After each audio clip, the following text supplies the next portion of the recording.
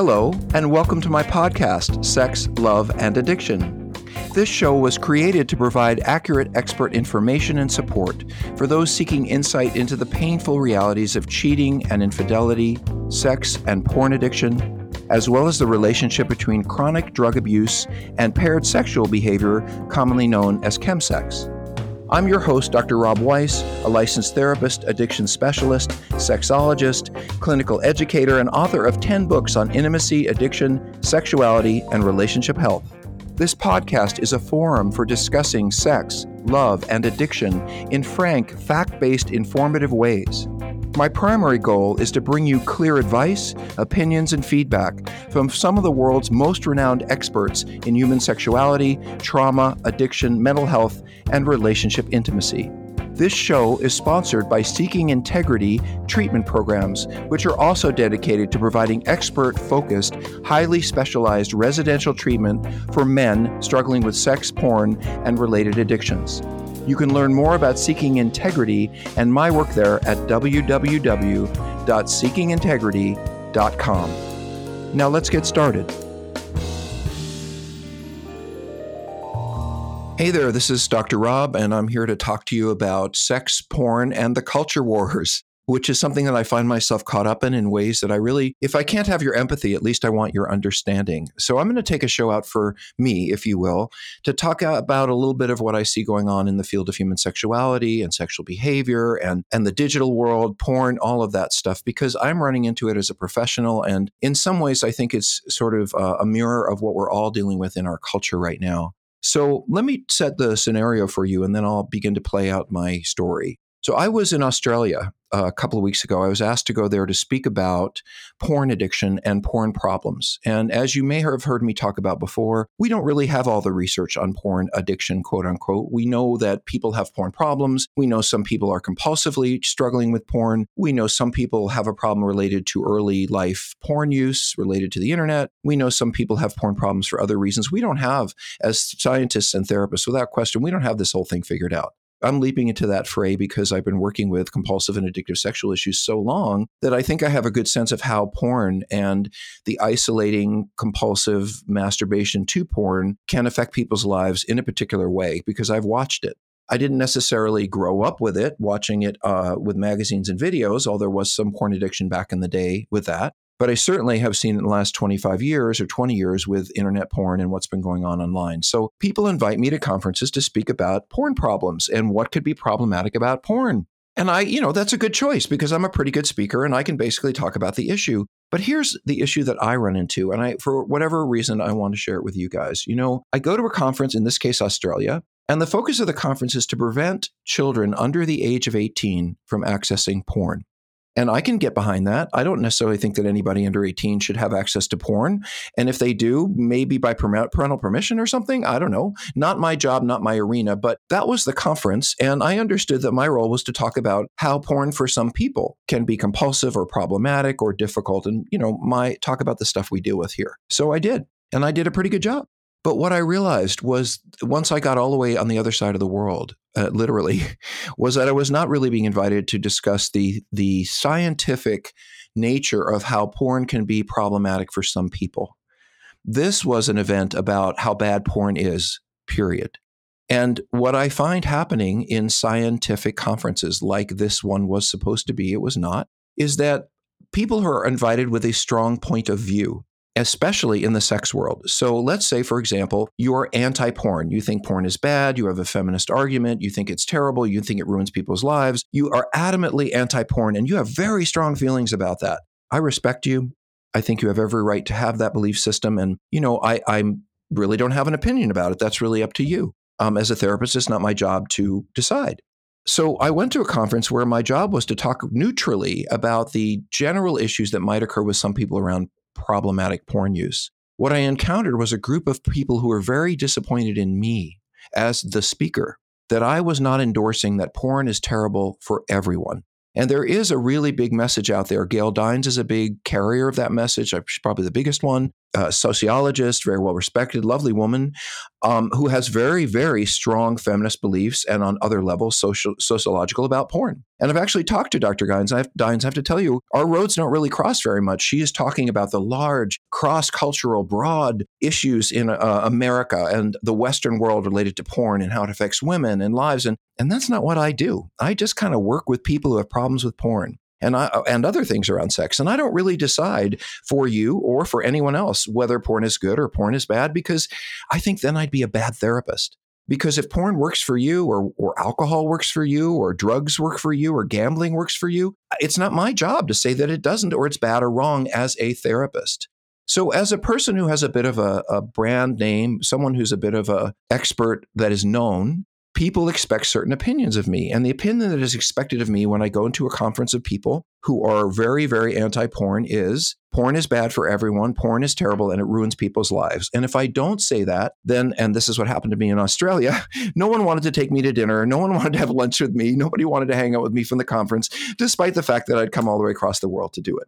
But boy, did they want to hang out with people, and I have to say this, who really had no knowledge in a deep, clinical way of these issues. There were people on stage who were ranting about how bad porn was, how terrible porn was, but they weren't citing statistics or facts. They were just citing lists of porn titles, like, isn't this terrible? Isn't this terrible? Or look at what this man made this woman do in this image. And believe me, fear sells.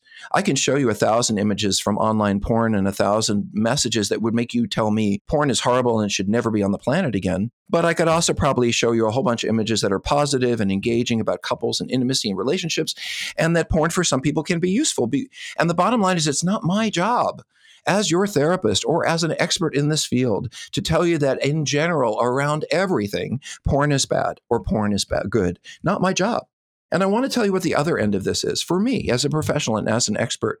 When I go out to a group of sexologists and sexual health professionals who are very much focused on sex, not in any way being pathologized, not in any way being called problematic or bad. So these are folks like David Ley. These are folks who believe that under no circumstances, or at least they express these beliefs, that under no circumstances could consensual sexual behavior between two adults or by yourself as an adult be a problem ever. And therefore, if sex is a problem, you kind of need to get over your shame around sex or your embarrassment around sex or your culturally bound struggle with sex and just get used to it.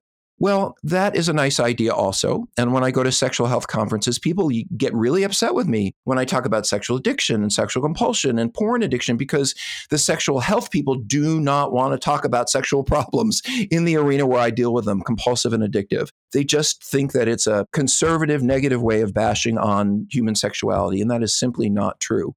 This is the whole point of my podcast today, is that people like me are not pro-porn or anti-porn, or, I'm just a therapist and I'm interested in the research. And the research tells me that for some people in some situations, porn is really a problem. And for other people in other situations, porn really is not.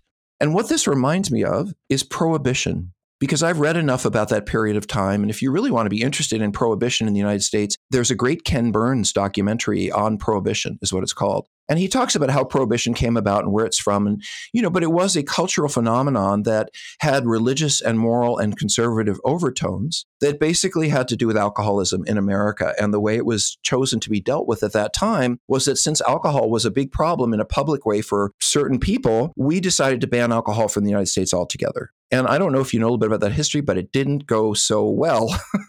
And so, when we talk about absolutes, porn is good, porn is bad, alcohol is good, alcohol is bad, gambling is good. When we're talking about our pleasures and our human desires and our human interests, I think it's always a bad idea to be in black and white. This is good for everyone. This is bad for everyone. But I tell you what, if you want to get a lot of people in an audience, if you want to grow your popularity, then you go out there and say, oh my God, this, whatever it is, XYZ is ruining humanity, ruining my children, put it on the cover of Time magazine, and fear sells. It is true about the media that they will purport fear. If you put something on Time magazine cover like, wow, children are really suffering with depression and anxiety related to their internet time, a lot of people are going to buy that magazine. If you say on the cover of Time magazine, one study indicates some children are struggling with anxiety and depression around their technological lives, but most people seem to be doing okay, well, that's just not news.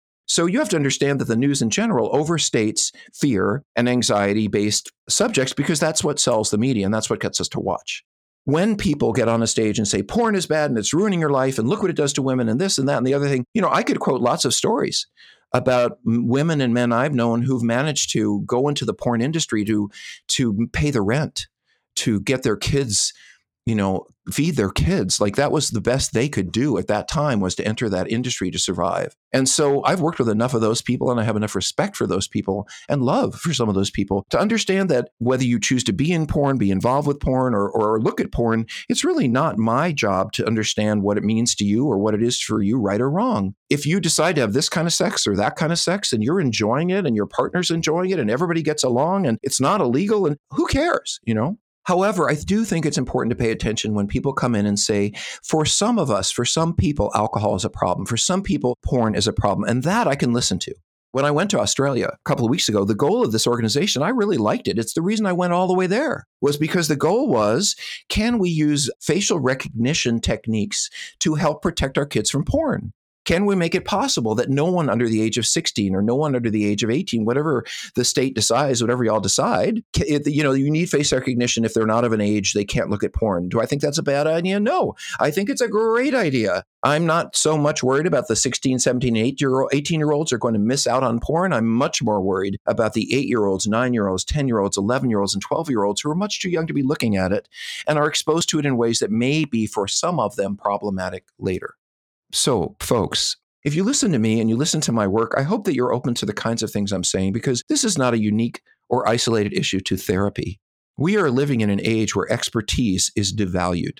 I was recently talking to some folks about the porn issue, and these were some young men who were really struggling with porn, and I'm writing a book about porn problems, porn addiction, so I'm gathering as much research as I can. And in talking to some of these young guys who'd found, a book they liked and a point of view they liked, and they were all over that, I said to them, well, what do you think about this? And what do you think about that? And what do you think about a book that is more kind of clinical and speaks to more broad issues about porn, not just the things you're looking at? And they said to me, what do you really have to say about this? Because you haven't written a hugely popular book on porn like this other person has, and you don't have all these followers like this other person has. So you're probably not as educated, or maybe you just want to be more like them. And I thought, oh my God, we're living in a time where, no offense, folks, but I got a PhD. I've spent 25 years treating clients. I have given my life to writing books and helping people with intimacy and sexual issues. I do think that means something. I do think that 25 years of experience and 7 books and 8 treatment centers and going all over the world training means that I know things. And that's not about me particularly, but it is about the people who know things. Folks, I have been to conferences recently where I applied to speak as a doctor, as someone with great experience, with other colleagues who were also doctors and had lots of great experience, and we're pretty good speakers. And we were turned down to speak at the conference without question for the person who had more media contacts than we did, and the person who gave a lot more money to the conference because they bought a really expensive booth. Well, I got to tell you, if clinical and therapy and educational conferences are based, as they mostly have been over the last 10 years, by how much someone can afford to pay to prop up the conference so that they can get their own treatment center speaker on the stage, again, that's an anti-expert experience. When the person who shouts the loudest on Twitter or online or on TV gets the most attention, it doesn't mean that they have the most knowledge. And I think that that is part of the disinformation challenge that our culture has right now, is that we've devalued experts. My voice on Twitter, it's the truth. I have lots of followers and I say lots of things on Twitter. And what I say comes from 25 years of experience, a PhD, a master's, and multiple treatment centers and books. Now, you may think that's all a bunch of crap, and that's fine. But if you do respect that amount of work and experience, then you probably think that what I have to say might have some value to you. Maybe. But then if someone gets on the stage who has an opinion, a strong opinion, and they can sell it with fear and anxiety, and they can wave their arms and make everyone, they are as meaningful and as important a speaker as I am to the audience.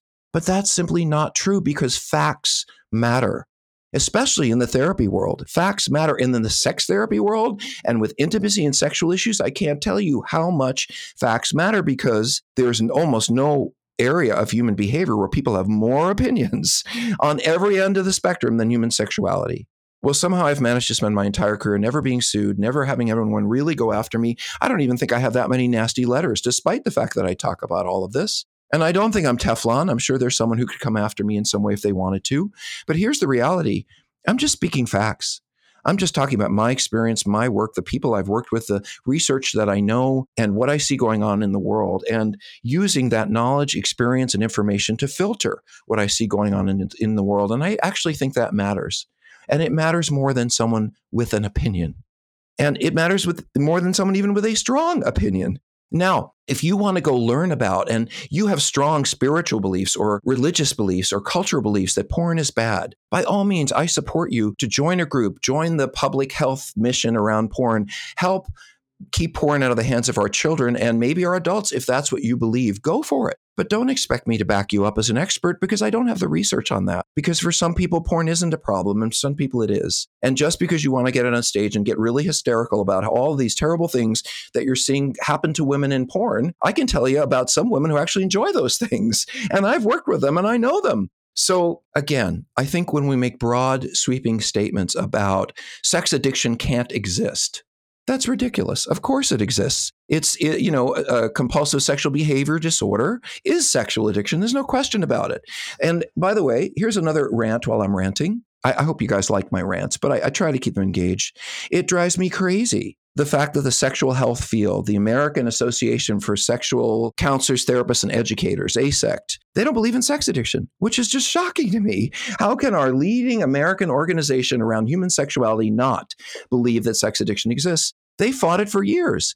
And this is a cultural issue, not a clinical issue. This is, again, people kind of shouting their beliefs. And if they shout loud enough, even though they don't have the research to back them, even though there are clinical diagnoses now across the world for compulsive and addictive sexual behavior, they're going to continue to shout it doesn't exist because that's their belief. And listen, guys, everybody gets to have a belief and everybody gets to shout it out in this era we live in. But if you want to grow and you want to learn and you want to really take on issues that are more related to fact than belief, then you got to follow the experts. You know, it makes me crazy. It sets my hair on fire that half the treatment centers for a drug and alcohol treatment in America don't really have a whole bunch of experts. And do you really think that someone goes into drug and alcohol treatment and the only problem they have is drugs? There are drug and alcohol experts in most drug and alcohol treatment centers, but what about the experts in trauma? What about the experts in intimacy? What about the experts in sexual issues? Do you know that most treatment centers in America don't ask someone if they masturbate or what kind of porn they look at or how they feel about their sexual life? I don't understand how we can do mental health treatment or it's certainly addiction without asking people about human sexuality. So these are some of the rants, you guys, since you've listened to 66 shows of mine or whatever. This is the real me, okay? This is me ranting about the challenges I have in my world. I just want to help people. And if I help people, but I don't take a point of view that I believe to be extreme, this is good, this is bad, this exists, this doesn't, then I'm somehow some kind of bad guy. If I'm in the sexual health community and I say, you know what? Using the word addiction really matters. And let me tell you why. And to every sexual health therapist who's listening or may listen to this, I want you to understand why I use the word addiction, not compulsivity. Because I know and I understand myself all too well, and as a professional, that the sexual problems around addiction and compulsivity that my clients come with me to, they're going to have for the rest of their lives. These impulses, these fears, these challenges are always going to be with them, no matter how much good therapy you do. And so do I say to every therapist here, when your client is done after 2 years of therapy or 1 year or 6 years or whatever the heck they're paying for, but they still have this problem the rest of their lives, does that mean you haven't done good enough therapy? Or they need to see you for the rest of their lives and pay all that money? The reason I use the word addiction, and I hope the world hears this, is because if you admit that you are an addict, you have a place to go for free for the rest of your life called a 12-step meeting where people will hug you, support you, nurture you, sit on your couch to keep you from going out to see that sex worker if that's what it takes. And we do all that for free because we care and because that helps us heal. The only reason I specifically use the word addiction related to sex has nothing to do with Pat Carnes or diagnoses or any of that.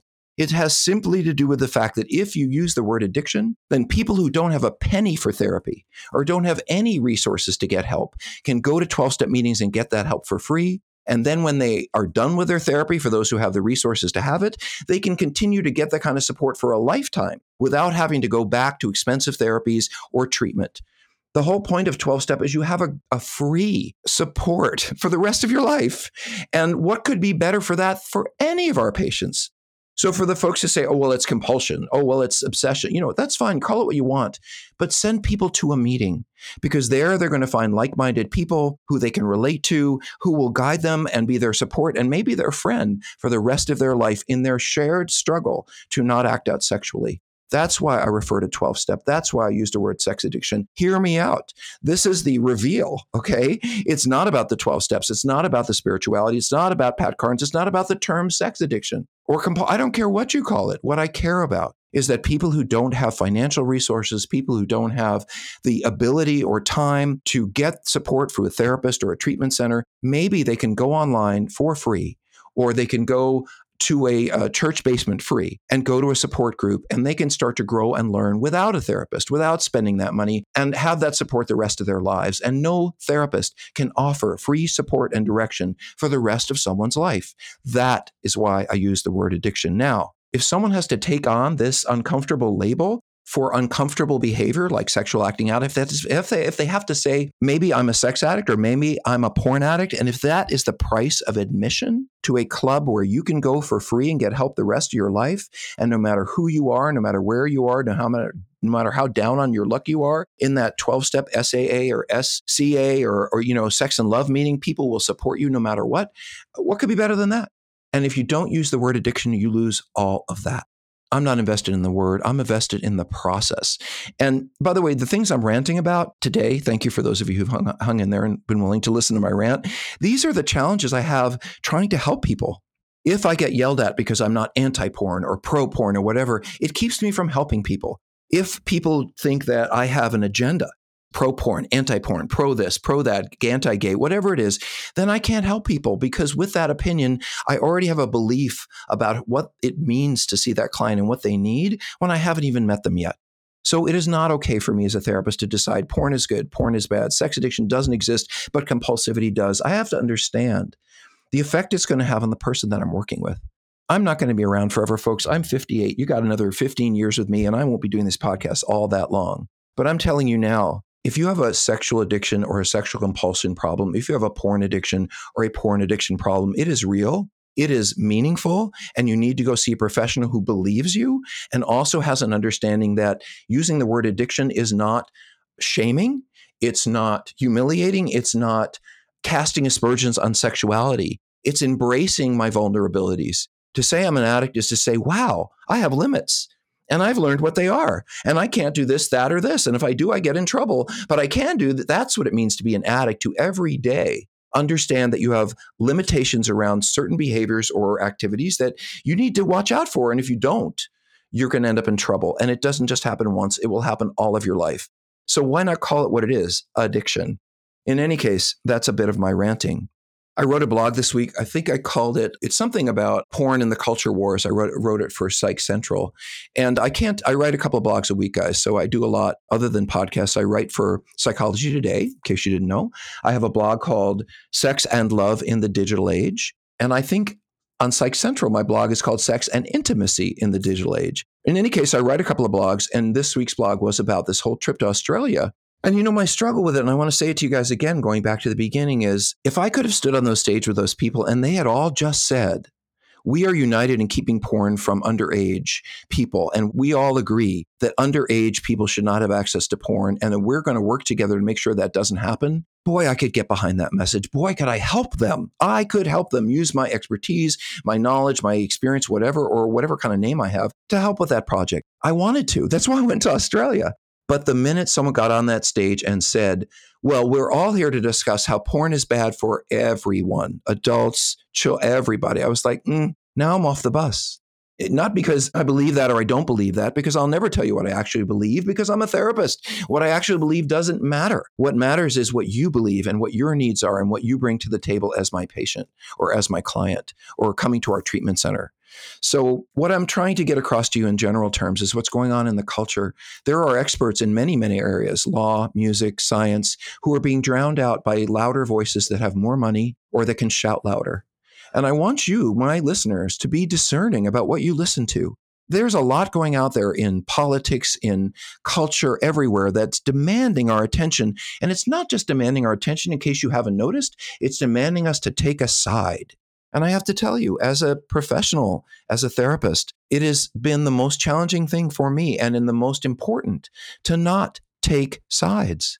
Here's another useful piece of information for you. I tell you this as a therapist, and boy, this will help you. But guys, if you're stuck in an unhappy marriage where you have an angry wife, this will help you. If you are in the debate world where I am and you are trying to debate facts to people who have strong emotional beliefs and opinions, then learn this. You can never intellectually argue someone off an emotional position, ever. If you have an angry spouse, you can say, well, I did this and I did that. You can give them all the intellectual argument. They don't give a crap. They want you to understand how they're feeling. And so when I'm encountering that sort of anti-porn person who's like, porn is bad, it's terrible for everyone, and this is what it does to women, and they have no interest in my facts. There's no interest in another point, because this is about a point of view. This is about a feeling. And feelings, as we know in addiction, are not facts. So we seem to be living in a culture right now, and I acutely feel this in sexual health and sexual healing, where number one, you have to grab a point of view, you've got to have an opinion, and you've got to be right, and you've got to fight the other side. Let me tell you where I am with my field of human sexuality in America, folks, and I hope that you share this with anyone who has any interest in human sexuality. Right now, I live in a world, and I have for 20 years, where the people who work in sexual offending hate the people who work in sex addiction. They don't believe what we do. They don't understand it. They don't like us and they don't agree with us, but they use all our methods and we use all of theirs. Same work, basically. The sexual health people don't believe in sex addiction, hate the sex addiction people, and think the sex offenders are not treated properly. It's a mess. So the sex offender people don't like the sexual health people. The sexual health people don't like the sex offender people, and no one likes the addiction people. Here's my sort of shout out to the sexual health world, to the human sexual health world. Why are we in different camps? All of us work with a continuum of human sexual behavior from problematic to wonderful. And I think that that has meaning in and of itself. If we could come together, put down our differences, you don't agree with this and you don't agree with that and you don't, and start talking about what we have in common. We are dealing with human beings, these complex, beautiful, loving, intimate, broken experiences. And we can learn so much more from each other by listening and by being curious rather than being right. And by the way, if you want to be right, have a PhD and have written a couple of books and have a master's and be out there for 20 years. And then I will take your arguments in and I will absolutely be really curious and really engaged. But if you're coming from an opinion, I'm sorry, I trump you. No offense, but I'm not coming from opinions. I'm coming from years and years and years of experience and facts and knowledge and writing. And that nothing can make up for that. Experts matter, folks. Experts matter. If you go to a treatment center, make sure there's an expert there. Find out who they are. What book did they write? What do they know? What other treatment centers have they worked in? Don't you understand that the person that your husband or wife is going to be treated by, that is the most important person? It doesn't matter the name of the place or the pictures on the website. What matters about a treatment center is who is doing the work and who is going to help your therapist, your family, your partner, your loved one. Who is there? Are they expert? Or are they someone who started 3 weeks ago and an expert has their name on the program? Those are very different things. And I will tell you personally that I interact with every single client who comes to Seeking Integrity because I want to make sure that they're getting the best care that they need. And I think that's what experts do. So if you have feelings about my rant, and I don't rant very often, I've gone 63 titles, I think, without a rant. If you have feelings about my rant, you can write me at rob@seekingintegrity.com. Seekingintegrity.com is our treatment center. Sexandrelationshiphealing.com is where our self-help free site is. You get free help. There's lots of places to contact me and reach me. You can find me twice a week online. You can talk to me directly. Yell at me if you want. I will say calm down, but I'm interested in what you have to say. And if you have a belief or an opinion, I'm really curious and want to understand what that means to you and why you have it. But don't tout it as fact. Facts are what they are, and they're hard enough to come by. And those of us who recognize them and help create them, give us a break, okay? With all due love and respect to all of you, and I hope you keep listening, this is Dr. Rob signing off for now. Hi, this is Dr. Rob again. Thank you for joining us today. If this show has inspired you to seek further information for yourself or someone you love, I encourage you to visit our treatment center website, which is www.seekingintegrity.com. There you'll find some useful information about the residential treatment we provide, which I think is some of the best, most useful, short-term, effective intensive care you can find for sexual addiction and compulsivity, as well as combined drug, sex, or chemsex problems. On seekingintegrity.com, you can find some useful advice and direction for healing. And don't forget, if you want to write me about this podcast or reach any of my guests, please write me at rob@seekingintegrity.com. I really look forward to our next time together. Take good care.